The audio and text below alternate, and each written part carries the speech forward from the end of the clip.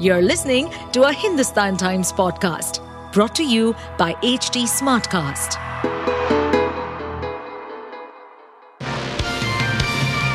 Hello, these are the top news for the day.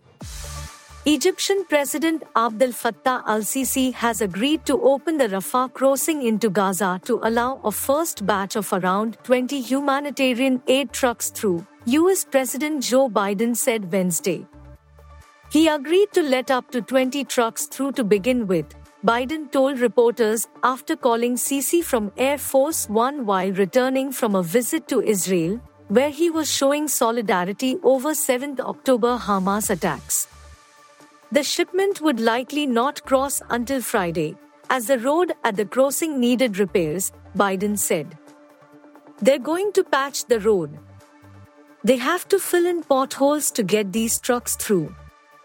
And that's going to occur. They expect it'll take about 8 hours tomorrow, he said. The first 20 trucks will be a test of a system for distributing aid without allowing the Palestinian militant organization Hamas, which controls Gaza, to benefit, the US president said. The United Nations is set to distribute aid on the Gaza side of the border. If Hamas confiscates it or doesn't let it get through or just confiscates it, then it's going to end, because we're not going to be sending any humanitarian aid to Hamas if they're going to be confiscating it. That's the commitment that I've made, Biden said. Observing that the National Company Law Appellate Tribunal has got down to a rot, the Supreme Court on Wednesday issued notices to Tribunal's judicial member Rakesh Kumar and technical member Alok Srivastava asking why contempt proceedings be not initiated against them for defying apex court orders in the Finalex Cables case. A bench headed by Chief Justice D.Y. Chandrachud took strong exception to the passing of a judgment by the NCLAT bench. The NCLAT bench had delivered a judgment on 13th October ignoring a status quo order passed by the apex court. The top court set aside the NCLAT bench's 13th October judgment relating to the annual general meeting, AGM, of Finalex Cables without going into its merit. The bench, also comprising Justices J.B. Padiwala and Manoj Misra, said the case would be heard by NCLAT Chief Justice Ashok Bhushan. Maharashtra Deputy Chief Minister Devendra Fadnavis on Wednesday targeted NCP Chief Sharad Pawar, saying that he should strongly condemn terrorism and shun vote bank politics while talking about the Israel-Palestine issue. Pawar, a former defense minister, had said earlier this week that Prime Minister Narendra Modi's statements on the Hamas-Israel war seemed to convey a different position from the one articulated by the Ministry of External Affairs. In a post on social media platform X, Fadnavis said, "My request to Sharad Pawar ji is not to think about vote bank politics, but strongly condemn terrorism." India has never changed its position on the Israel-Palestine dispute. However, at the same time, India has been consistently against and has always strongly opposed terrorism in any form and against anyone. When the entire world has condemned the killing of innocent people in Israel, and India did the same, Shri Sharad Pawar ji should also speak in the same language against terrorism, he said.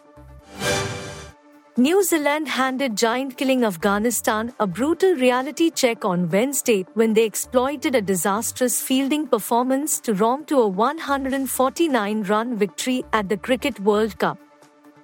Glenn Phillips, Tom Latham and Will Young all scored half-centuries and benefited from dropped catches to score a fighting 288-6.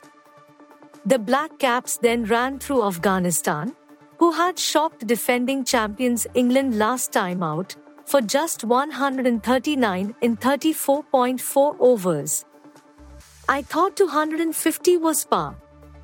We are in an environment where we keep working for each other and play as a team, said man of the match Phillips, who made 71. The victory gives New Zealand, runners-up at the last two World Cups, a fourth victory in as many games and comfortably on course for the semi-finals. Fast bowler Lockie Ferguson took 3. Spinner Mitchell Santner claimed 3 while veteran seamer Trent Boult chipped in with 2 as New Zealand turned the screw. Afghanistan have 1 win and 3 defeats from their 4 games. Netflix increased subscription prices for some streaming plans in the United States, Britain and France on Wednesday as it shattered expectations for new customers, sending its shares surging 13%. Almost 9 million subscribers joined Netflix around the globe in the third quarter, surpassing Wall Street analysts' forecast for 6 million, according to LSEG. Netflix said it expected a similar number of additions in the current quarter. The strong performance showed Netflix was thriving despite Hollywood labor tensions that shut down a large swath of US production. Netflix makes many of its shows and movies overseas, which accounted for the bulk of its new signups. Netflix pointed to the global success of One Piece, a live-action adaptation of the venerable Japanese manga series and an example of its hefty investment in stories with local resonance that travel the world.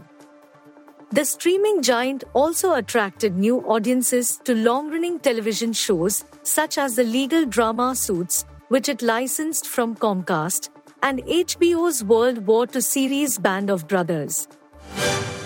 You were listening to the HT Daily News Wrap, a beta production brought to you by HT Smartcast. Please give us feedback on Instagram, Twitter, and Facebook at HT Smartcast or via email to podcasts@hindustantimes.com.